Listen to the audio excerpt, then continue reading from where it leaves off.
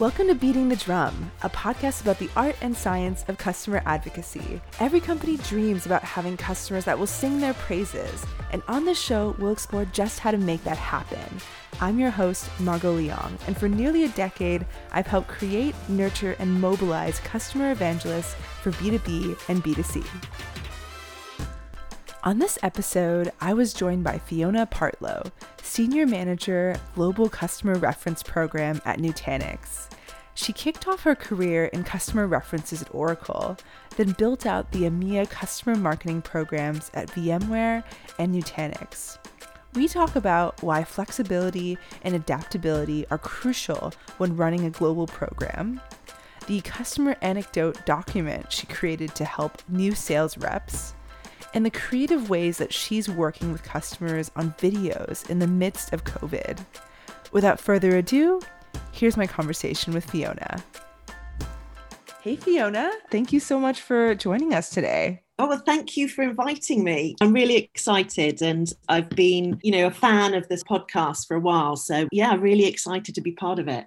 Oh, I love hearing that. Thanks, Fiona. I'm, so thrilled to have you on. So would love to start off with a bit of an introduction. Mm-hmm. Tell me about your journey to customer advocacy and a little bit about how you ended up in your current role over at Nutanix. I've been in customer marketing probably for more years than I can remember. So I started at Oracle many moons ago. And when I was at Oracle, I was in a sales role, an internal sales role. And this new sort of marketing role came up. And I think customer referencing was something that was really quite new, but it really looked interesting. So I moved into the customer marketing team and just really loved the whole role and how we're giving something back to the customer. From Oracle, I moved to VMware. So that was basically to run and develop their EMEA customer marketing program.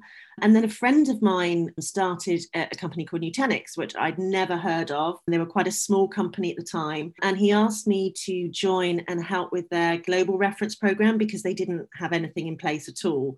So I've been at Nutanix 6 years now, which has completely flown.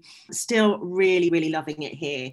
You've had this experience of building out EMEA customer advocacy, right, at both VMware and Nutanix. And I can imagine that those experiences were a bit different. I think VMware is probably, at the time that you were there, a much larger company than Nutanix, right? Yeah, definitely. Because I think on the one side, there were a lot of similarities because both of them didn't have a program in place. But you're right, there were the differences because of the company size. So yeah, when I joined VMware and Nutanix, there was no official program in place at all. So I think that worked well for me because it was not as if I was going in trying to fix something maybe that wasn't working. I could start from scratch and put processes in place. For me, it was initially looking at what were our key goals of the program that support the overall company strategy. What did we have in place customer evidence-wise? An important part of that was how were you using these references and were they being used officially? Had they had appropriate customer approvals? And then, who are my key stakeholders in those companies, in finding out what were their wants and needs for the program? How could I support them? What were the type of customers we were looking for? How could we stimulate sales and marketing to providers with customers as well? And then I think, this is one of the issues I've found with a number of companies I've worked for is how can we make all the customer evidence easily accessible? So to have one central customer repository where a salesperson can go and easily extract information he needs on customers. It's been fun. I grew and expanded both programs. And I think the key to doing that is just having flexibility and adaptability, just as, the company grows or looking at the current climate, how do we adapt and be flexible in the type of materials we're producing and how we support the organization. I'm curious about what are some of the challenges inherent in owning EMEA customer advocacy? I think there's a number of challenges. I mean, flexibility, I think, is key when you're running a reference program across a region, because something that might work well in one country might not work well at all in another country. There's lots of challenges culturally. We have, for example, our Central European region. Customers in that region aren't so keen to endorse and talk about their implementations and go into details about the benefits. So one of the things we've been looking at is, do we do a more thought leadership type piece, so that the customer's not really delving into the detail, but more talking on a wider level. And we found that worked. They're very much process driven. So we have to be really clear in writing a detailed approach of what we're asking, how we're going to do it, when's it going to be published. I try and do pan-EMEA stories as much as possible, especially when we're doing ones for bigger companies or it's a new product line. But we find some of our Southern European countries, they don't work. They just want customer stories that are specific to that country. So there's definitely a number of challenges to take into consideration. And it is a lot just listening to your local teams and understanding their needs and requirements, and, adapting the program accordingly. Because like a general reference program or a general customer marketing program, the same program wouldn't work across all the different regions. With so many things to take care of, what are the ways in which you kind of scale yourself? Yeah, I mean, I do rely closely on our internal teams. So I work really closely with our field marketing teams. I have monthly one-on-ones with all of them, and we can talk about what stories do we have in progress, what ones have we got completed, and how are we going to amplify those stories. And then we can look at pipeline and make sure, are we focusing on the right stories? I get their support. If it is a local language story, then they will help sometimes with the development of that. And then, sort of the larger stories and pan-EMEA stories I will work on. But yeah, having that regular monthly one-to-one is really important. And then I have quarterly calls with the regional sales leaders. That is really important because I provide them with an update of everything that's going on, but also it enables me to tell them where I need help and support. And so it's a two-way communication. So I think it's really important to have that visibility and to be engaged with both marketing and sales when you're running a program and you are just a single person trying to do everything. I found that sometimes when we've had regions that we're not producing, as many assets as we'd like, then getting that top-down approach really helps. I had one of my regions that we've got a massive pipeline and we've got loads of stories we're working on, but it's a region that has a lot of big name customers, but we're unable to get into any of those customers. So my last one-to-one with the regional sales lead, I spoke to him and all of a sudden I'm having the account managers contacting me and introducing me to the customers, and we're building up those bigger name references. So I think that's vital to having a successful program, that the sales leaders do completely buy into it. How do you balance what you think would be best from a prioritization standpoint, maybe based on sort of the global goals, versus if you have sales in different regions saying, hey, like we really want you to do these stories and you're just one person, really? I mean, having the calls helps because then there's a clear commitment at the beginning of the quarter. So I can say, right, I will do 5 stories for your region and these are the 5 stories we're going to do. And then any additional ones, then I need additional support either from the marketing or sales teams to help with those. I do the quarterly dashboard and show sort of all the material we're producing, because I think a lot of the time you can produce stories, then you'll find the salespeople aren't using them. They're sort of moving on to the next thing. And it's just like, well, hang on a minute, we've got all these great stories that you haven't shared with your prospects. And so it's making sure that they have visibility of everything that's available to them, because a lot of the time there isn't the need to have a huge amount of references because we've already got material that they can actively use. Talk to me a little bit more about this quarterly dashboard that you mentioned. I mean, it's basically me sort of pulling the figures together on a quarterly basis. The positive about that, if I've got a region maybe that isn't performing as well one quarter, and I have all the regions and the assets they've produced for that quarter, it can encourage a little bit of healthy competitiveness, So one region will look at another region and think, well, how come they've got 20 stories and we've only got 15? And so it really helps with driving the pipeline and increasing the number of customers we have. We do have tools available now for salespeople to access information easily.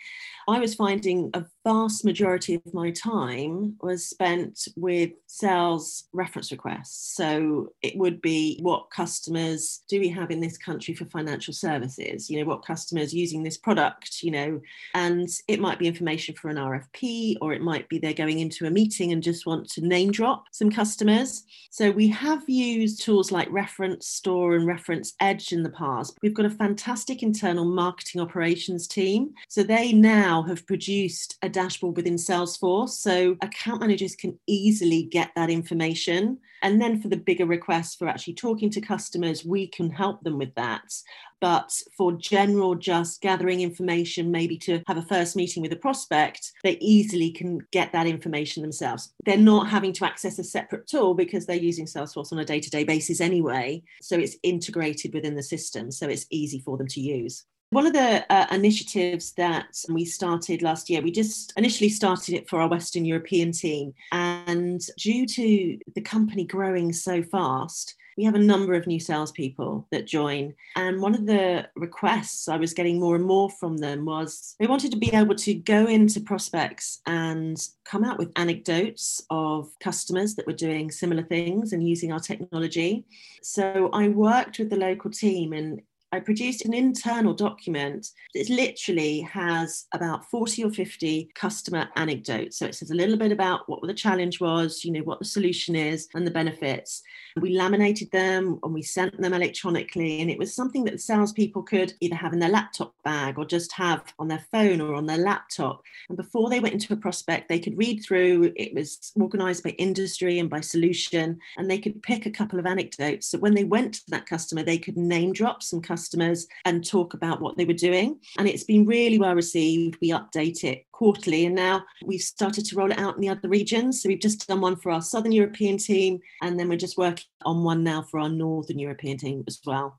Actually, that's something that I think about quite a bit, which is a lot of what we do is the content generation, but there's a big difference between that and making sure that there are stories that stick in a salesperson's mind that they can use when they go into that pitch meeting with the customer. Because I think from an emotional storytelling standpoint, it's just so effective. And so this sounds like a really good opportunity for them to brush up on some of these things before they go in, right?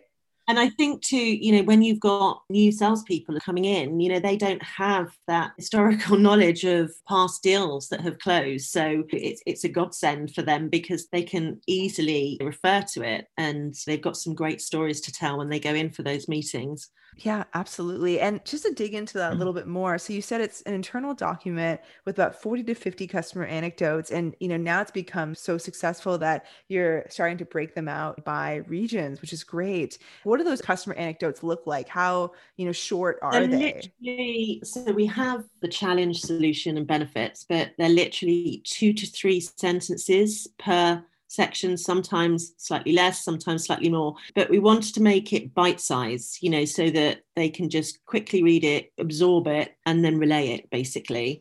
As someone who's sort of tried stuff like this in the past, there's so much that you could potentially include in 2 or 3 sentences. Yes. What do you make sure is critical to have within that bite, basically? I mean, we look at, the biggest pain point our customers are feeling. So we make sure they're all in line with our company objectives for a start.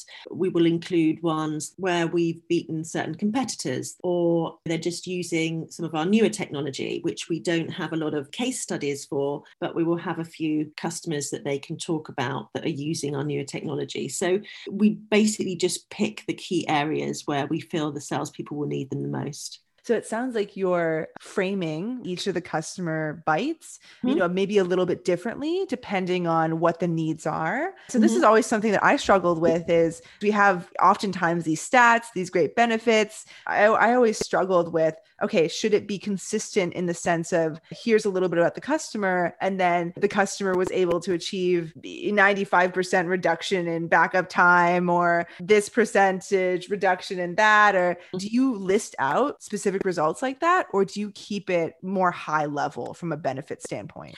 If we can quantify in any way, then we always will, because I just think it's always great. People always want to quote numbers, especially with savings and things like that. That's across the board in our written stories and everything.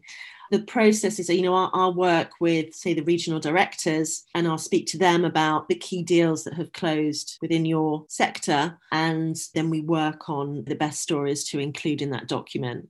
I am always fascinated by the life cycle of getting something like this into the hands of internal teams. Let's talk about that first time that you decided, you're like, okay, we put this together for the sales team. Now, how do we let them know that this exists and try to drive them to use it?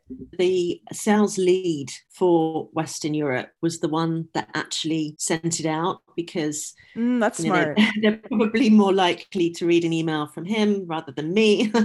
So we got him to send that out. And the good thing was he was a great storyteller when he used to go and see customers, and he loved anecdotes. So he was really pleased with the document, and he really encouraged the guys to use it. I mean, that must be such a great feeling to see that something that you're creating is really being utilized by the sales team. And it sounds like you're getting some great feedback in terms of this being useful for not only existing, salespeople that have been there for a while, but also new salespeople. Exactly. Yeah. And I think, it's more specific for the new salespeople who had no sort of knowledge of a lot of the deals that had closed, and just be able to sort of quote a couple of little anecdotes of customers maybe in a similar industry or with a similar issue. Then the feedback's been fantastic. You also mentioned, right, that there's definitely an importance to not just continuing to pump out stories, but also analyzing whether or not these are useful from a prospect perspective, from an internal perspective, right? And so talk to me a little bit about that piece. What does success look like outside of generating stories? We generate a lot of material. It could be case studies or videos or whatever, but it's taking a step back and how many hits are we getting on that? Are we doing enough through social media? Would social media work with that? Could we integrate it into a marketing campaign? And sometimes we've used customers in marketing campaigns and they haven't been as successful as using other customers. So I think it's really important. And when I have these monthly one-on-ones with my marketing teams, is a process of analyzing sort of, did that work successfully?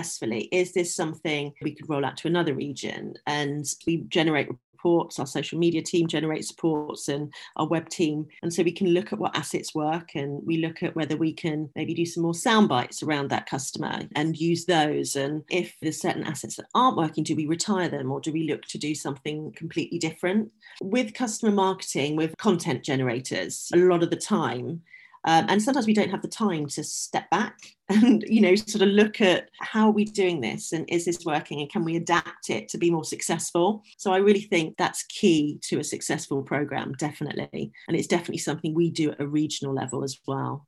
We do quite a lot of customer experience programs. So what we will do at events, we will highlight customers, and we'll maybe tell a story of a day in the life of somebody, and we use our customers' brands through that. That's worked better in some regions than other regions. And sometimes that's quite nice, actually, because we can engage customers that aren't able to endorse, but we're able to position them as a customer. Yeah, I love that. It's basically using the idea of we're telling the story of the day in the life of a customer. And of course, because we're telling that, obviously they are a customer, but they don't have to actually say, we endorse this company specifically, right? So it's implied because you are by virtue featuring them. Trek bikes is a customer of ours. So somebody was going to work in the morning on their Trek bike and it was squeaking. So they used some WD-40, which was another customer. So we weren't actually telling their story, but we were able to integrate all these brands. And it's amazing because I've even been at events where they've had a whole board where we've got the products and we're telling the story. And I've had actual customers with me and they're like, oh, why aren't we on this board? And I'm like, well, I remember that next time. Yeah, I love that. It's actually sometimes surprising when you have some evidence there and then you meet other customers at conferences, say, and they see that and they're like, hey, why didn't you ask us? And you're like, I didn't even know you'd be interested, or, Exactly. it's just funny how that comes about. You mentioned working with some of these great brands. Is there anything that you do around like reporting back to them? Yeah, I mean, definitely we've done that more on the video side. I mean, times have changed, but when we used to do the on-site videos, we do a lot of footage and then we'd work with their communications team because they'd see this professional crew there and they'd want something. Maybe we'd adapt the video for internal use for them, or it could be something that would be going onto their webpage to showcase, their offices or something like that. And we're happy to support that, if they're supporting us with a customer video and we can give sort of the footage so they have B-roll footage. And I think also on an individual level, I've worked with customers before that have participated in things like videos, and then I've worked with them to use some of the sound bites for PR purposes. So it's usually our best advocates that are always looking for other jobs. I've helped them, with some material we've had existing that's enabled them to use that for PR purposes when looking for a new role within another company. Yeah, absolutely. And sometimes I've seen it where it's so effective that, the advocate ends up joining your company. We had one recently and he was such a good advocate for me. So when I saw him, I was like, I'm really happy for you. But then again, I'm not happy for you because I've lost you for reference. But yeah, it happens far too many times. It just means that we're doing a good job of, showcasing how great we are internally, right? So yeah. Another question that, I wanted to spend a little bit of time on is we sort of talked about how to balance requests within region around what stories to go after. When you think about choosing which stories to tell, right, you also have that added criteria around what regions you want to consider. So how do you decide which regions to go after, and how does that sort of play into prioritization? I mean, I think in terms of the customers that we pursue, we have, really clear company guidelines on, what our objectives are, what our key product areas are, what our key industries are. From a country standpoint too, I'm provided a list of these are the countries where most investment's going to go into, and these are the ones that we need to focus on. So I have all that information that I'm given on a quarterly basis. So then I can decide, right, I have this much budget, I need to divide it between these regions, and these are going to be the priority countries that I focus on. And then there will always be a need for maybe some of the countries that I'm unable to focus on. We might need to sort of promote some stories or do some work. Then that's why I work closely with the field marketers, and they could provide additional budget if they did need to focus on a country that I'm not focusing on.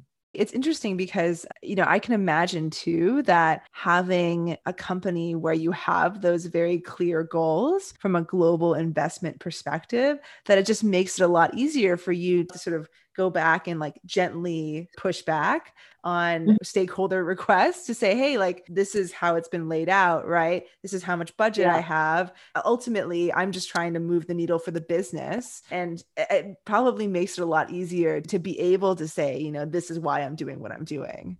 Yeah, and I often, I regularly too, I present on a lot of the sales calls, so I will go through, what makes a good story, what are the type of stories we're looking for, just so that the salespeople understand, sort of what type of customers they should be putting through to us. So they know what our key product focus is, they know what our key industry focus is, and everything else.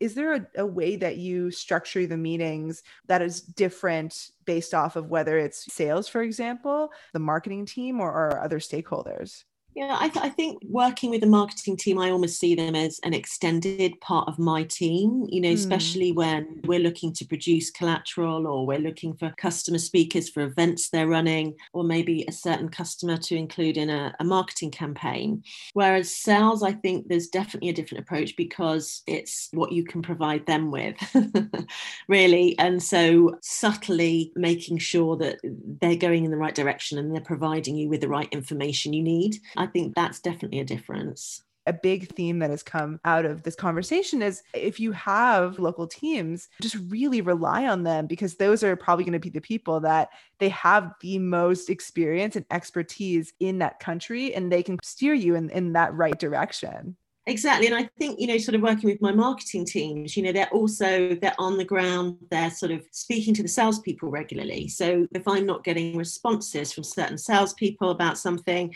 I can lean on them and say, look, if so-and-so is not responding, is there anything you can help with? They will support me with that. So it's good having that sort of ally on the ground. So my last question for you is what's happening, right, with the new normal, with COVID-19. I'm just curious if you have found anything that has changed in terms of how you're engaging with customers or the stories that you're pursuing. Definitely. Historically, we used to produce a lot of customer on-site videos, which of course we can't do now because no traveling and lockdown. And so videos we've always found are more popular than the written case studies and the number of hits we get and things like that. So we've started to try and look at different ways that we can tell a story. So we've started to do these stop motion videos. So basically we're extracting key points from a written case study, and then we're doing the video with graphics, usually last about a minute or a minute and a half, but we're finding they work really well on social media. And then also we had a massive transformation in the terms of digital events, which I know everyone's having to do at the moment. We had a massive .next event in September, and, customer speakers we always have for our breakout sessions. So this time we had to look at doing things differently. So we did it via Zoom. We sent a video kit to our customers. So they had lighting, they had a really nice microphone, and they had a green screen, which they were able to keep. We'd have someone from our production team that would go through everything with them and help them with the whole setup, and then they'd have a rehearsal, and then we'd do the actual video shoot, but we'd make sure they were completely comfortable with everything. And the good thing was, because we were then able to edit the footage afterwards, there wasn't too much pressure on them to get everything right first time. And it was great because the customers were like, oh wow, this is brilliant, I've got all this equipment now which I never thought I'd have. So it was a nice thank you for taking the time to do that for us. It was very similar to a breakout session, but rather than doing it live, we pre-recorded it. When you looked at the customer sessions, there would be somebody from Nutanix and then the customer. Some of them were Q&A sessions, or some of them it might be a customer showing something on a screen and doing more of a presentation. It was totally up to them what their preferred format was. I mean, it was a huge learning curve for all of us, but it worked really well, and we found the customer sessions were really well received. And then we've been able to repurpose that content and put it into short videos. So I think we're probably going to see a lot of creativity over the next few months, because we have to change for the new normal and have to look at new and more interesting ways of getting the stories out there. I love that you sent video kits to your customer speakers. I completely agree, is that when we're more limited from a creative standpoint, we actually can generate things that we would have never thought about before. And so last question for you, Fiona, is if our listeners would like to connect with you, what's the best place they can find you? So I'm on LinkedIn as Fiona Partlow. I'm also on Twitter. My Twitter handle is FJ Partlow.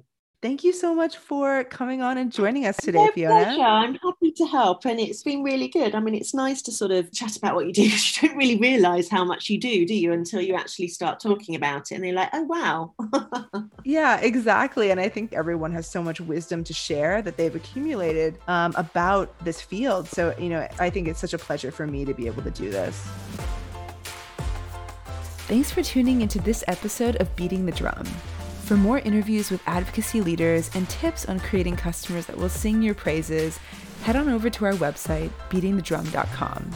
If you enjoyed today's show, please subscribe on Apple Podcasts, Spotify, or wherever you get your podcasts, and don't forget to rate and review us. If you know someone that would be a great fit for the show, I would love to hear about it. You can reach out at beatingthedrum.com. Take care, everybody.